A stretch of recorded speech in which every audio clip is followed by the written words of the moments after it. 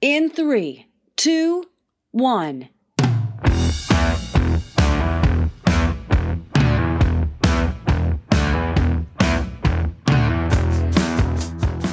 As business professionals, the pressures, stress, and expectations we face can take a toll on our resilience and drain our sense of resourcefulness, leaving us stressed with motivational fatigue.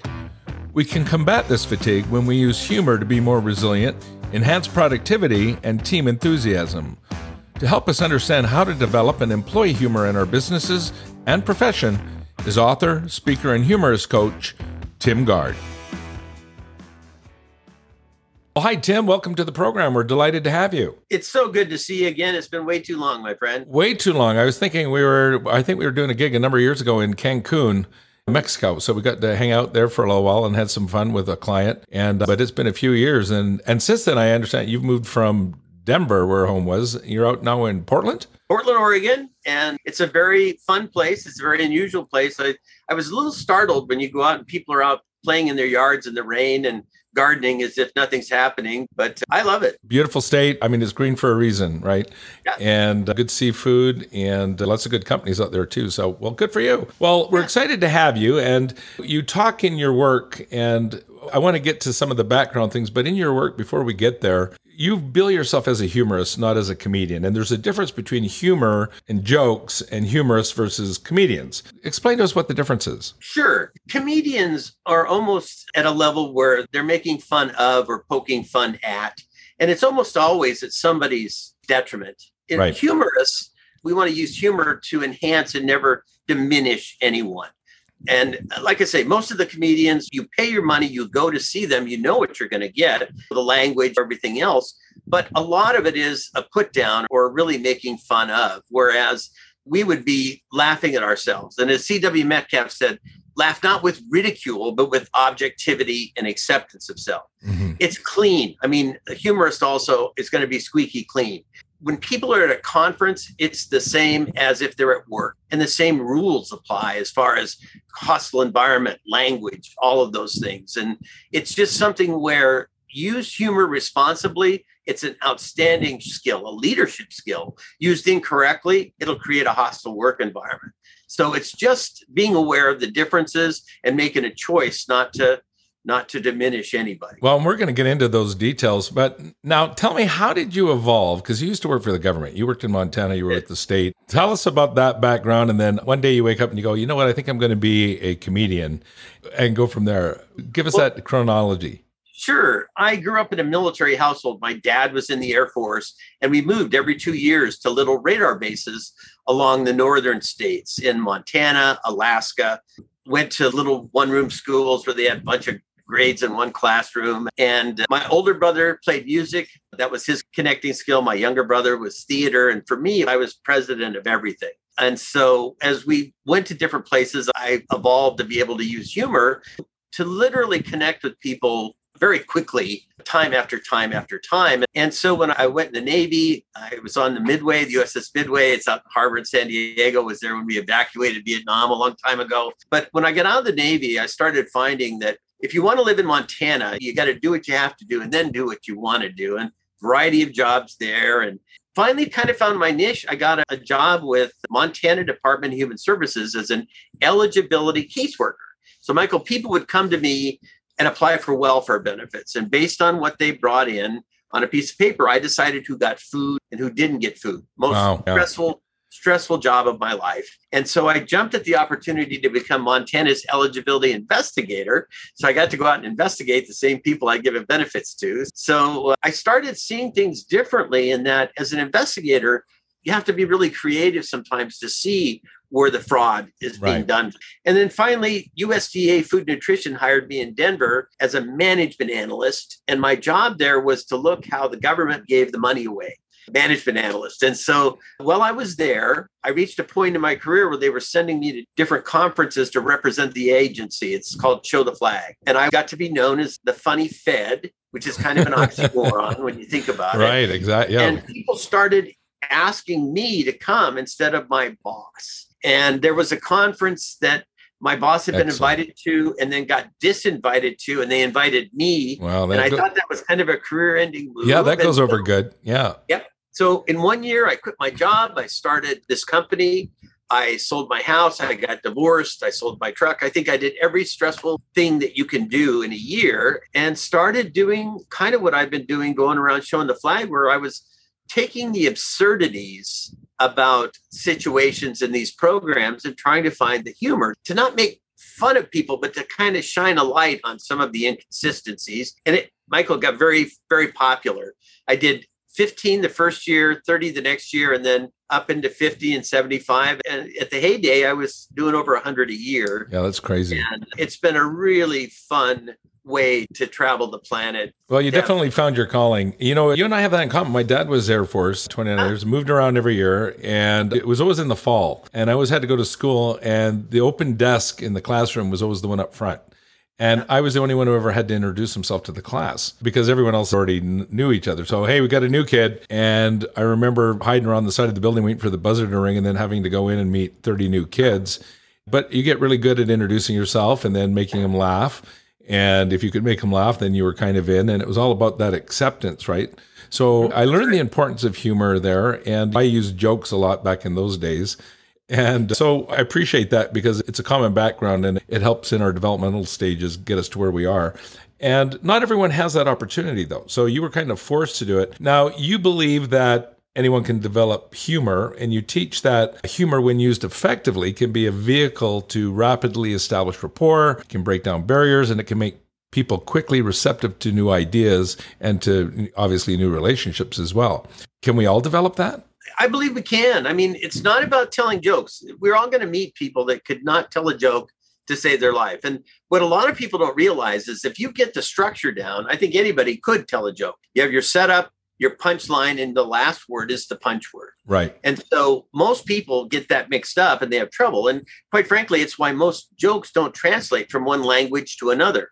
Because when you change the syntax of how the words are in a sentence, you change whether it's funny or not by moving around that punch word. But I think that more than telling jokes, which again, make fun of somebody, almost always, that we use humor to look at the situations and we use it in storytelling. When I was with the government, we had a real short version of it. We had a government car that took special fuel and I didn't really know about, nobody told me, used the car, went to put gas in it. And this is in Denver, when I worked in Denver, and I couldn't get the nozzle in because it was special fuel. So I got a funnel. I'm being very creative. I put a funnel in, put the fuel in, and about 30 miles later, black smoke is coming out. I think almost ruined the engine. And when my boss called me in, he said, Tim, he said, you made a mistake. And he said, when I was a food program specialist, he said, I was tasked to go get a turkey for the Howdy Doody show in Chicago years ago. And he said, I got in a government car, drove there, didn't have a cage. We put the turkey in the trunk, drove 200 miles back.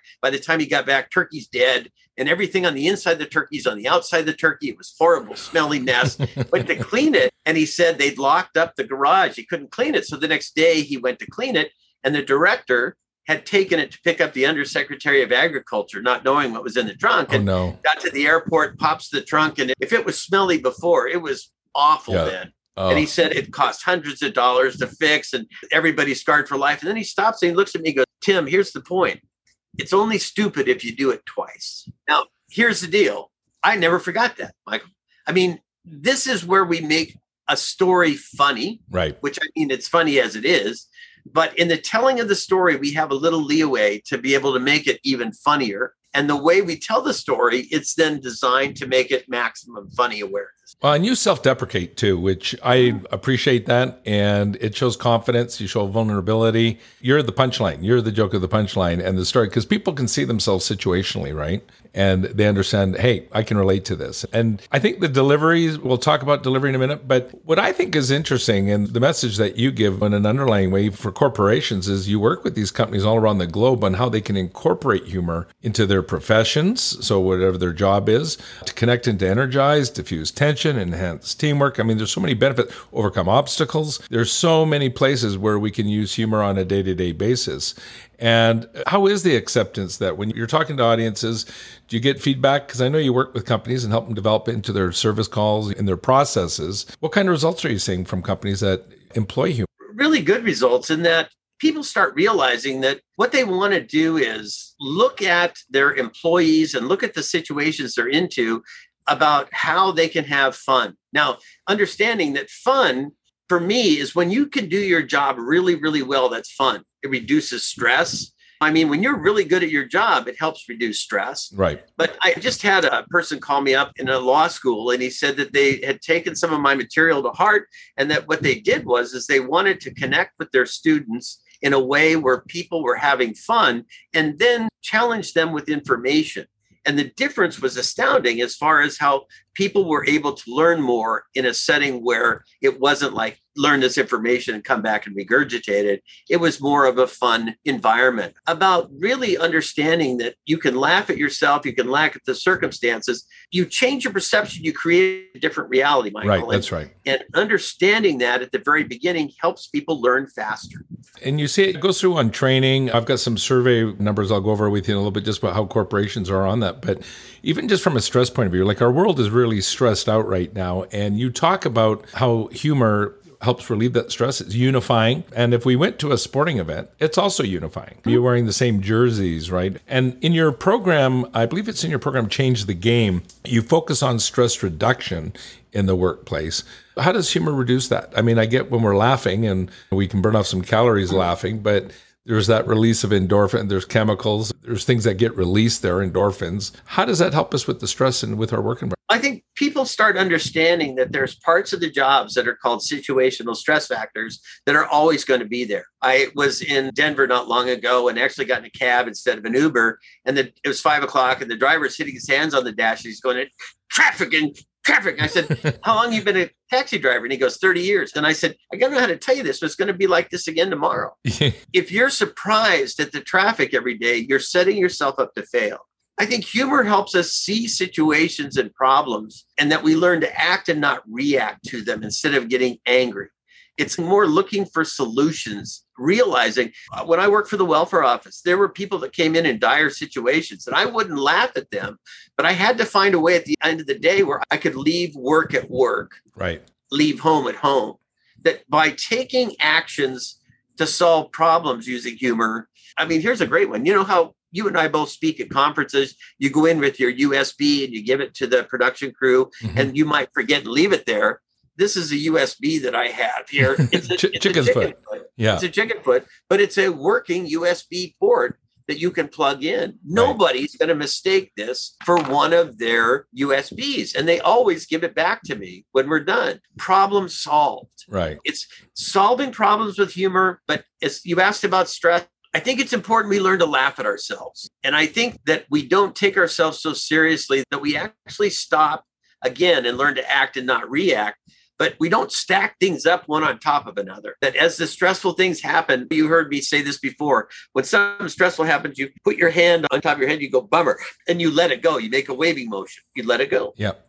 When something good happens, you go, woohoo, when you celebrate it. Celebrate the little things, take the bummer, let it go. Yep. Sometimes you do it in your mind only. Well, and your day is going to be full of bummers and full of woohoos. And it's just the way it works. This episode is sponsored in part by Rainmaker Digital Solutions featuring Active Campaign. Looking to drive growth with customer experience automation? Active Campaign, the #1 marketing automation platform for e-commerce, B2C and B2B companies, gives you the email marketing, marketing automation, and CRM tools you need to create incredible customer experiences. Active Campaign is the platform we use to reach, nurture, convert, and grow our business, and you can use it to grow yours. You can see why 150,000 plus businesses like yours choose Active Campaign to help them grow and become preferred in the markets they serve. You can also start your free trial by visiting our website and clicking on the Active Campaign trial link. As a bonus, we'll also give you a digital copy of my book, Becoming Preferred, How to Outsell the Competition. And in the interest of full disclosure, I am a shareholder in the company. And now back to my conversation with Tim Gard. It's interesting with humor because people want to be funny. And like in our talk, people, when they book you, There's expecting humor because you're billed as a humorist. I go in as a business speaker and then I drop humor, and so it's a bonus. And there's no expectation. If the audience is not the right audience, they don't laugh at things, I can kind of get away with it, right? Where yours is a little more deliberate. But people ask me, well, how do I bring humor into my talks? How do I bring it into my program? What's acceptable? What's appropriate? Because that's moving. That goalpost is moving all the time. What's appropriate in today's world? We might have a strong diversity, equity, and inclusion process, and humor needs to be inclusive. And you talk about that. What's interesting is Hodge and Cronin Associates did a survey of 737 CEOs, and 98% of them preferred job candidates with a sense of humor to those without. And I thought, well, that's interesting. And there was another one that showed that 84% of the executives thought that employees with a sense of humor do a better job than with people with little or no sense of humor. So if people are funny, you're probably the last one to get fired or laid off as well. So you see it in the workforce. I do. And I see this a lot. When I worked for the government, I remember I was up for a managerial position. And my boss said, Tim, if you get this, you're not going to be able to use humor. And I said, why? And he said, well, and then he paused and he goes, I don't know why. He said, that's what we've always said. And I said, look, I have fewer sick days than anybody else. You've never had a complaint about me. We go down this list and he says, well, you just got to understand it's not always appropriate. And I said, well, we didn't arrest people for fraud and then tell them funny anecdotes. I mean, there's a time and a place for everything about this. But in the workplace today, we have to have a level of awareness. And I guess the big points are, number one, is that we want to perceive absence of malice. I think we want to assume the best about people. If we automatically assume the worst, it's going to be a problem. Right. And I mean, there's a couple of times when I had little problems when I worked for the government. But the thing is that I had a consistent record of never being the person to say something negative about somebody else. That was my best protection. But here's the rules, I think. Number one, if you wonder if you should say it or not, let it go. Right. Don't say it. If you wouldn't say it to your grandmother or to your 8-year-old daughter, I'd let it go. When in doubt, don't. When in doubt, leave it out. It's not that hard. I think people will angst over it and say, well, people are being too sensitive, when in fact, there are so many people that say things and hide behind it and say, can't you take a joke? Right. And what's covered in that, creating a hostile work environment. If you do it without intending to cause stress, I think that's probably the last one, that just be aware of it. Yeah, it's intent and impact, right? Like I've said things with no intention to cause hurt, but have ended up causing hurt. Or hurting somebody's feelings. So that's still going to happen. Then obviously you apologize when you need to. But that brings up the question when it comes to humor and creating humor, because some people just aren't funny. But you maintain that people can be funny. Do you have a formula when it comes to coming up with material or things that are going to be humorous? Or do you just come across it by accident? No, I think that anything that evokes a strong emotion is potentially humorous. And I've told people, I do coaching for other speakers, and I tell them, if there's a story that's funny, I can make it funnier. One of the guys I was coaching tells a story about scuba diving. And he said he was always afraid, he almost drowned swimming. And then he learned to scuba dive in Australia. And there's a big sign when he was learning, all the rules on the sign. Rule number 1 was get certified. Number 2 was swim with the buddy. Number 3 was tell somebody where you're going. And rule number 4 was never ascend without exhaling or you'll die. And I said to him, any rule that ends with or you'll die should probably be rule number 1. That's important. And he can use that throughout his program. Somebody go, what should we do now? Well, if it ends with or you'll die, that should go rule number 1. So what I do is if I've experienced something mildly funny, then I kind of write them down and I work on it. And here's what I do to inject the funny is that I'll go in and figure out why it's funny, first of all, and then see how I can exaggerate it a little bit more. This is the thing. We want to exaggerate it to a point that's still believable. I came up with this great idea and then I cured cancer. Nobody will believe it. But like at the airport, Denver National Airport, as we get up to board the plane, there's 4 boarding zones. Everybody's heard this. Right. And we're getting ready to board. And this guy goes, this is so complicated. I looked at him, I said, it's 4 boarding zones. 1, 2, 3, 4. I don't know what's complicated about it. It's not like Fibonacci sequence or something. You go to row 1 and row 3 and then row 4. Right. We get on the plane and I'm sitting there and I thought there's something there. And so that story now evolves into I'm standing in line. Guy says it's so complicated. And I say to him, Well, you should have seen it when it was Fibonacci sequence and you did row 1 and row 3 and then row 4. And the guy behind me goes, well, you should have seen quadratic equation boarding when we had to show our work before we could get on.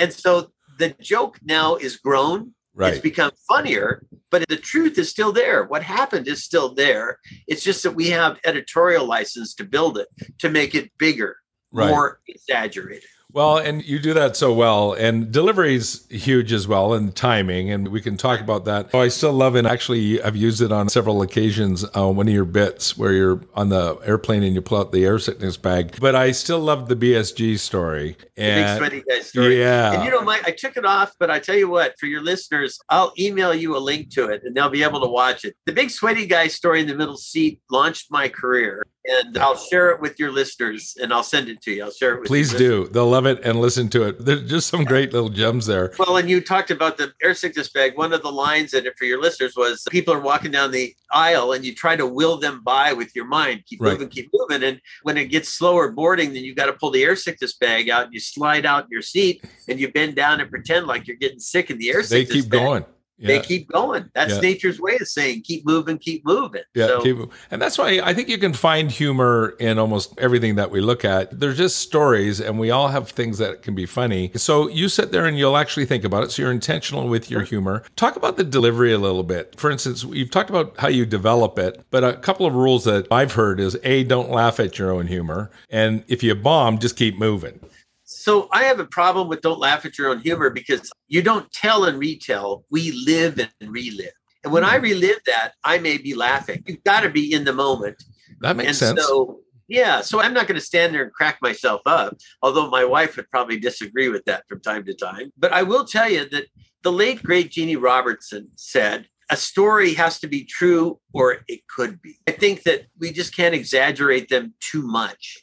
And I also think that if we do that too much, then it invalidates everything else. Everything else you said may not be believable. So it's stressing it just a little bit, but not way too far. And that's where you almost need somebody else, a coach or a speaker buddy, where I'd run a story by you and I'd say, Michael's is funny, or what do you think? And because when you work on a joke, Jerry Seinfeld, I know, will work on a joke for years. Right. The more you tell yourself that line or whatever, eventually it's not as funny to you. And so you've got to learn to trust the material, even though you've overworked it.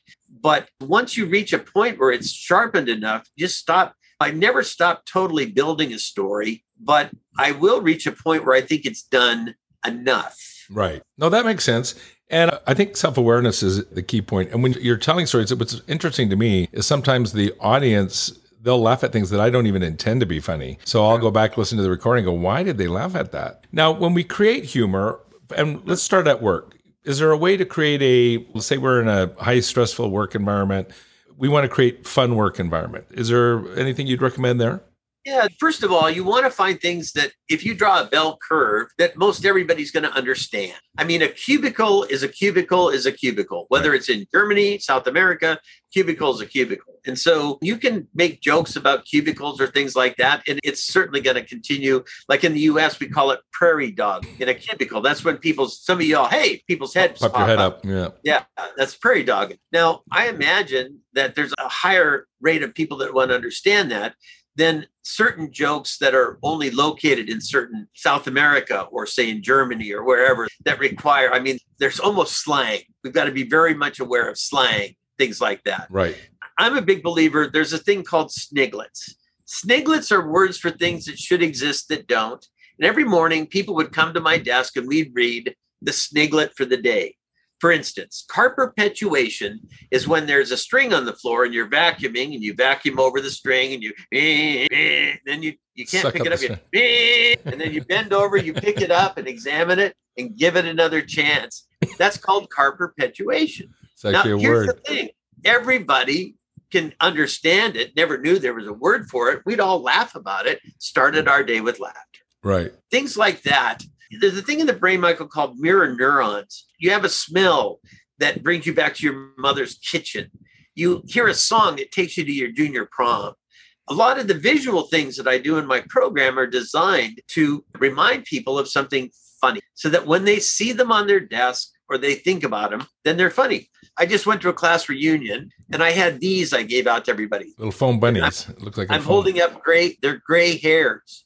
So it's a little foam bunny called a gray hair. And people would say, how you been, Tim? And I'd say, I'm finding more and more of these every day. Yeah. Excellent. And it was a hit, especially with the people that were bald. Right. So you use a lot of props. You use a lot of props in your programs. And I believe you have actually a side business or part of the website where they can find props too. We'll put that into the show notes as well. Gard.com. Well, yeah, a lot of them I've developed when people were working out of their homes. And I know a lot of people still are. Your family would come around and they wouldn't realize you're working, need to be left alone. And so these are don't bug me glasses. If you put these on, people will leave you alone. And for the audience, it's 2 tea strainers with some antidote on them. Yeah. And the thing is, just looking at these makes you smile. And laugh, right. It brings back that laughter. So the things that I've invented over the years have been designed to help people just laugh. Here's the thing. Some of us are audio learners. Some are visual learners, all this science out there. I have both. I tell stories. I have different visuals. One of the quandaries, and I know this is really hard to see. Like this is a tiny chicken. It's an itty bitty chicken. And I mean, it's got little itty bitty chicken. About an inch long, yeah. Yeah, it's about an inch long. The company that makes these for me sent me these, which are much bigger. Yeah. They're like 4 times as big. And I said, the big ones are creepy. These are funny. These are creepy. I don't know why, but I give these to people. It's like a rubber chicken that's an inch long. Yeah. It's an inch long. But people put them in their pocket, forget about them. And then they're doing their laundry and they find the itty bitty chicken, makes them laugh. You've been associated with it. I use a rose in my programs where I'm talking about sending roses to our clients. And whenever we do anything, we do a rose. Yeah. And so I want them associating rose with my program. That becomes that. But you do it brilliantly. And I know you've got some really cool props and people can go watch your YouTube videos. Sure. And again, we'll have those links and they can see you using those. Speaking of the chicken, I remember the luggage too, where you travel with chicken feet coming out. I can see them behind you sitting up on your shelf there. That's right. And they don't mess with your bag. You'll never lose your bag. And, no kidding. And it's always fun to watch them smile. And like I say, you have a really good demeanor with that as well. So for a work environment, we can use props. We can have opportunities. We can have occasions. Maybe it's with a team meeting or, hey, what was funny today? What was your best story? And often, I mean, even in your travels, you've had good stories that you've told where companies have then gone, hey, there's that guy. That's the guy we had the story on. I think one of my favorites was, you should use this one because it's a good example of where it can work inside the business, is you're in a hotel and electricity went out, your air conditioning went out. Yeah. So I go to check into this property and it's Miami. It's like 1 billion degrees outside. I literally have standing water in my shoes. Yeah, my 100% clothes humidity. are just stuck to my body. And I go to the hotel room and I go to get in and the air conditioner isn't working. So I call the front desk to see if they'll send up an engineer. And before I could say a word, this young man goes, "Sir, I can't talk to you right now. We had a transformer blow up outside the hotel." And I said, "Is it the Decepticons? Am I in danger here?" And he says, "It's not Transformers. It's just one Transformer." And I said, "One could kill us all. Didn't you see that movie?" And he goes, "What would you like me to do?" I said, "You need to call Optimus Prime. That's what you need to do." And they sent me that when I left the next day, they gave me a bottle of wine. Exactly. Thank you note. They comped my room. And he said, "My staff laughed about this all night long." Yeah, when you can stand out, it makes all the difference. And you talk about getting upgraded, you're getting on the flight, you do different things. When I'm in the lounge waiting to catch a flight or whatever, I'll usually go rob all the cookies, take a bunch, and I take them to the flight crew. And I'll go, "Hey, these were just freshly baked. I brought them from the flight." And they look at me and, "Oh, well, thank you so much. I'm so excited." And then every once in a while, if the front of the plane is open, I'll hear, "Oh, Mr. Vickers, we have your seats now ready for you. And can you come with us?" Or at the very least, they're coming by with the cart. They'll drop a bottle or two of wine on my desk and say, "Compliments of the captain." So it pays and it's fun to do it. Now, is there standards or should we have standards corporately for appropriate humor? Well, it depends upon the norm, on what the business norm is. When I was in the welfare office, just in a general environment, the language could be a little raw sometimes in dealing with some of the folks that came in. Yeah. And yet there were also people that worked at Catholic charities where that was something that wasn't tolerated. What I'm saying is that each business has its own norms as far as what's allowable and what's not allowable. Industries, Canadian companies versus U.S. companies, Singapore companies, Right. And so I think the first rule is, what's the norm for behavior? But again, if you keep with that, we don't want to diminish or put people down or create a hostile work environment, I think that's kind of your baseline, if you will. about where we start from. And we actually intend to do the right thing as much as we can. Well, that was one of the beauties of Seinfeld is he never told dirty jokes. He'd tell funny stories. In my time, I mean, I've spoken in so many different countries, but I was in Australia once and the company said, we're going to do something tonight. You can do your blue material. And I said, I don't have any. I've never written any blue material. And so it's a matter of standard that when somebody records what we do as speakers, it's forever. Right.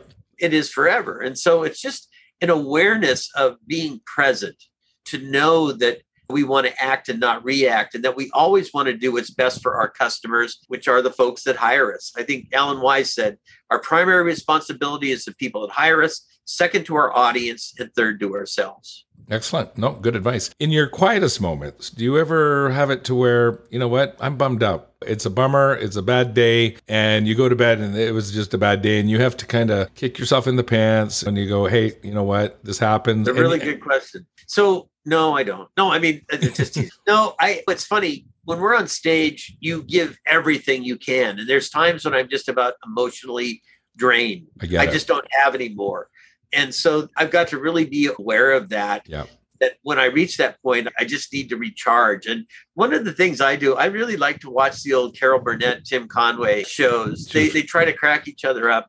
Is that I try to put myself in situations like that where I know it's going to help me recharge and not get into situations where I'm going to go out. I mean, it's an ongoing joke in the industry that I could be out for a week speaking. You come home and your husband or your wife wants to go to dinner.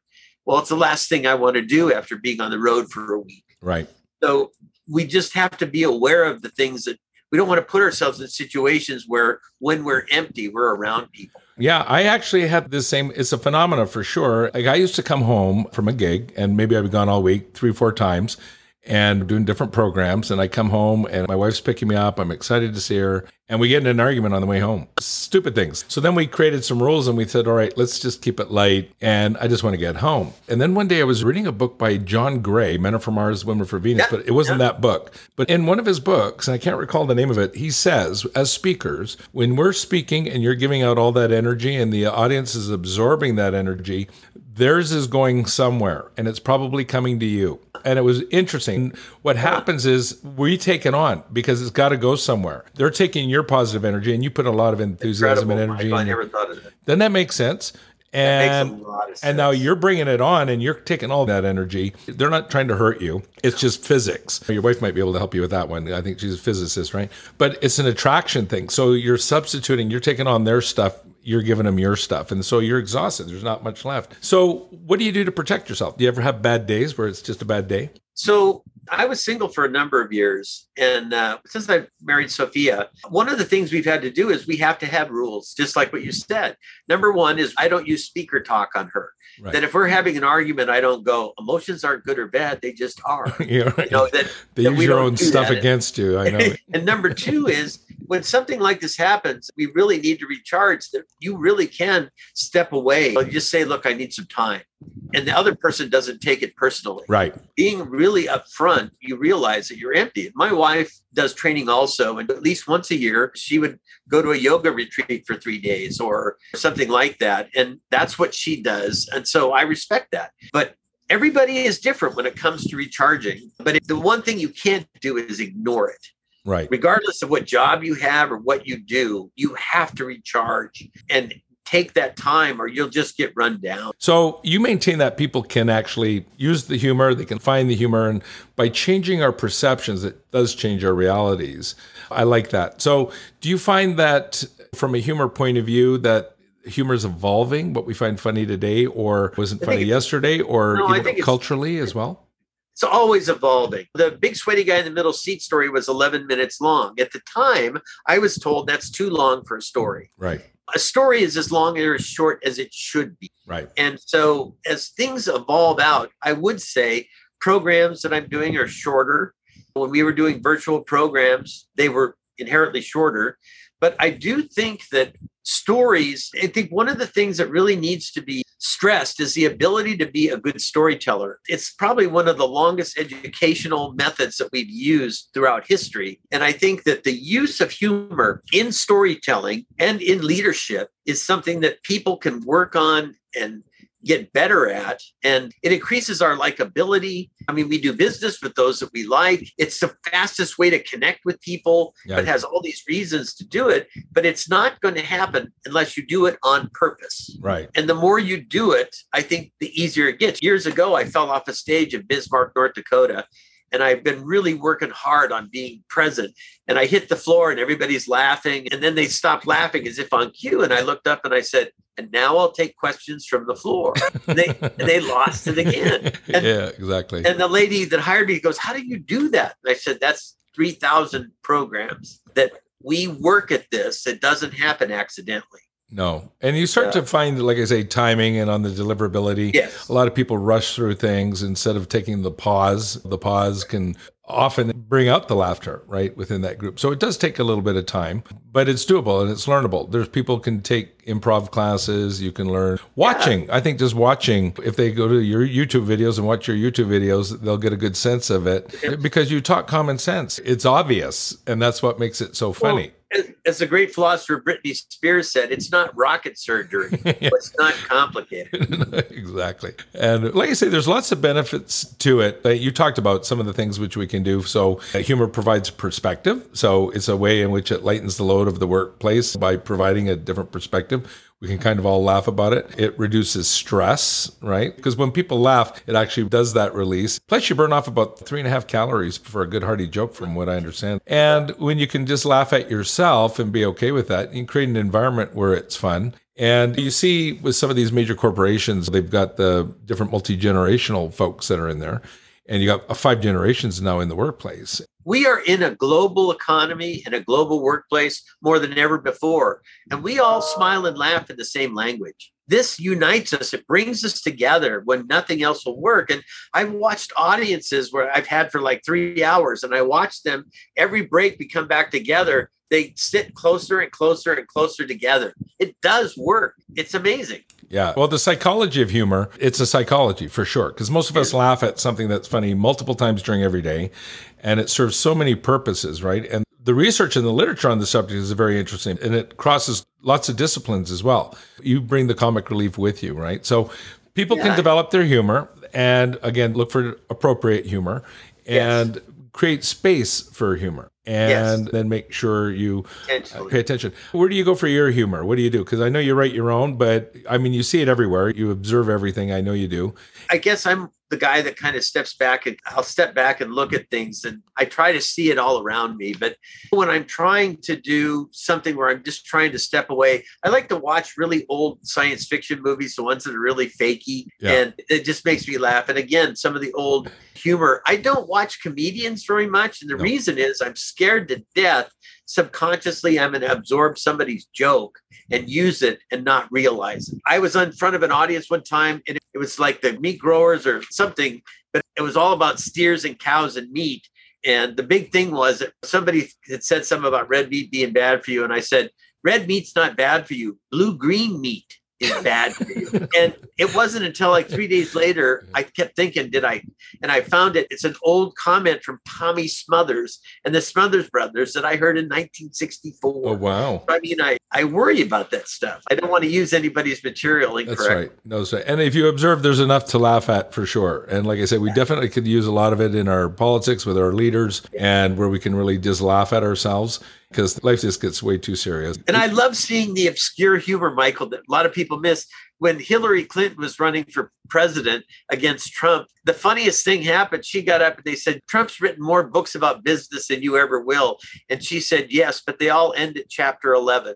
Chapter 11, which is bankruptcy. Exactly, bankruptcy. But here's what she did. Instead of letting it go, she then explained the joke to everybody. I love that stuff. Yeah, and we love to laugh, and it makes for a happier workplace as well. So the website is www.timgard.com, Gard. We'll have all your contact information, Tim, in the show notes, and people can get hold of you there. And if they haven't seen you, I know you delight audiences everywhere you go. Everyone leaves feeling good about themselves, and you've got lots of good karma coming your way from all the good karma that you delve out. Yeah, I really appreciate you joining us today. And again, you're looking for a good speaker and someone who can talk on a number of issues. Tim, been a pleasure. Thanks for sharing your time with us today.